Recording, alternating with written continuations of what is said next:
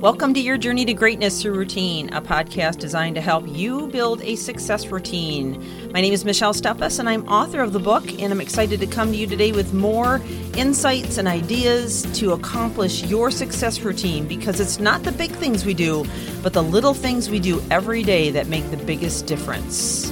So let's get on with the podcast.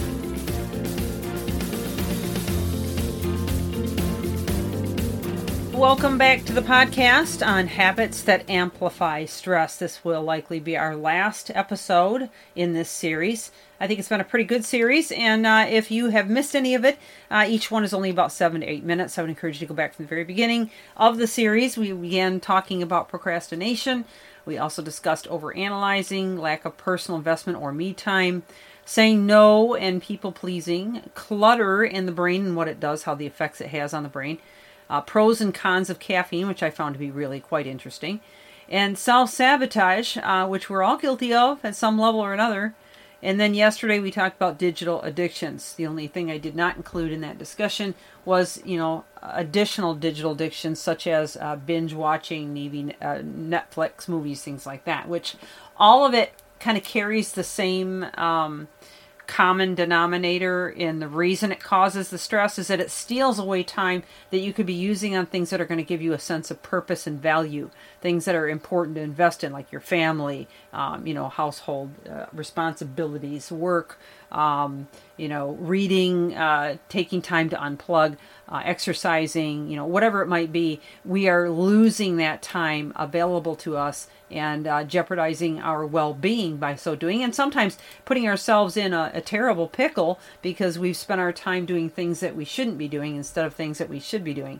So, and there's probably a multitude of other reasons why that would be a factor, but I think it's important to realize. So today we're going to wrap it up with something that you probably really never discussed before. I know I haven't thought about it that much, but I find a lot of truth to this. And I actually found this article in Psychology Today, which is one of the sources I enjoy looking into when I want to learn some more information about the science or what things do to the brain or the mind or the body in terms of our physiology and what we're doing to ourselves. So we're going to talk today about the truth and the science behind lying and what it does to our brains and our bodies.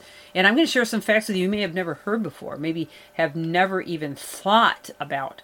But we're as human beings, we want people to think well of us. Okay, that's innate in us. We want, most of us, I would say. I mean, obviously there's a few exclusions, but for the most part, people want to have integrity. They want people to think well of them, and getting caught in a lie certainly does not produce that. So we have this automatic reaction within us that actually is very similar to the fight or flight. So the dishonesty will put the brain in a state of heightened alert, and the stress increases with the magnitude of the lie. So in other words, simple lies, trivial lies may not bother everyone. They could bother some people. Niceties such as, hey, that toupee looks great. You can't even tell you're wearing it. Or that turkey wasn't dry at all. Hey, can you pass me some more water? Those are just trivial things that may or may not bother certain people. But, for the most part, they're not going to create as much of a reaction as more sinister lies, such as, falsely accusing someone of a crime or lying to investors. These can have devastating consequences on the body, on the brain, and put the brain in a heightened state of alert. And the stress increases with the magnitude of the lie, especially if you find yourself having to lie to protect the lie, to cover that lie, to figure, and it can get just worse and worse. So we have to be really careful, okay? We have to be really, really careful. In fact, if we're going to get into the medical side of this, we've all heard of a polygraph test. The polygraph test works based on the anxiety the person is feeling, they may have a number of symptoms. The heart rate goes up, sweat, mouth goes dry, voice can shake, etc., things like that. But depending on the person who is lying, they may be desensitized more than others. Therefore, the accuracy of the polygraph is heavily contested. And in fact, you do have some people who are innocent, and they'll just be nervous and express the fight or flight just in getting hooked up to the machine. I'm being asked a question. So that's, I guess, a debatable issue whether or not that's a good way of telling. But here's the thing.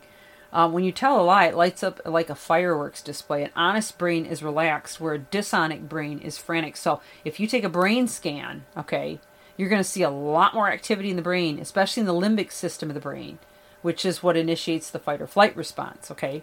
So they can really tell now when using higher tech equipment and methods. Now, here's an interesting case. 2 doctors were recently questioned about Marta's particular reaction to lying. Speaking to Fast Company, gastroenterologist Cara Gross Margulis of the Columbia University Medical Center stated that she's never seen a patient that suffers from chronic vomiting after lying, nor has David A. Johnson, a gastroenterologist at Eastern Virginia Medical School. Speaking to Slate, Johnson said, "Never in my 42 years of experience has chronic vomiting been brought up that it was specific to lying." Wow. Well, how is that? How can that happen? Well, experts are finding out more and more that the so-called gut-brain axis is a plausible mechanism behind regurgitative reflex. So gut-brain axis refers to the two-way communication that takes place between the two bodily systems, explaining why we get butterflies in our stomach when we're nervous, okay? So Cara Gross Margulis admits that significant anxiety can cause or lead to nausea and vomiting, opening a door for a condition to exist in someone who is constantly worried or anxious. So interesting fact, there's obviously more information in this article. Again, Psychology Today is where I pulled this from. The name of the article is The Truth About Lying and What It Does to the Body, if you want to do some exploration yourself. But what I want to get across to you is that, these are things that increase your stress and things you can cut back on. If lying has become habitual for you, maybe it's something to become more aware of and cut back on to reduce the stress in your life. Well, this is Michelle Steffes, your journey to greatness, your routine, inviting you back to a brand new series tomorrow, and thanking you for joining us on this series about the habits that amplify stress. Keep reaching higher. Have an amazing day.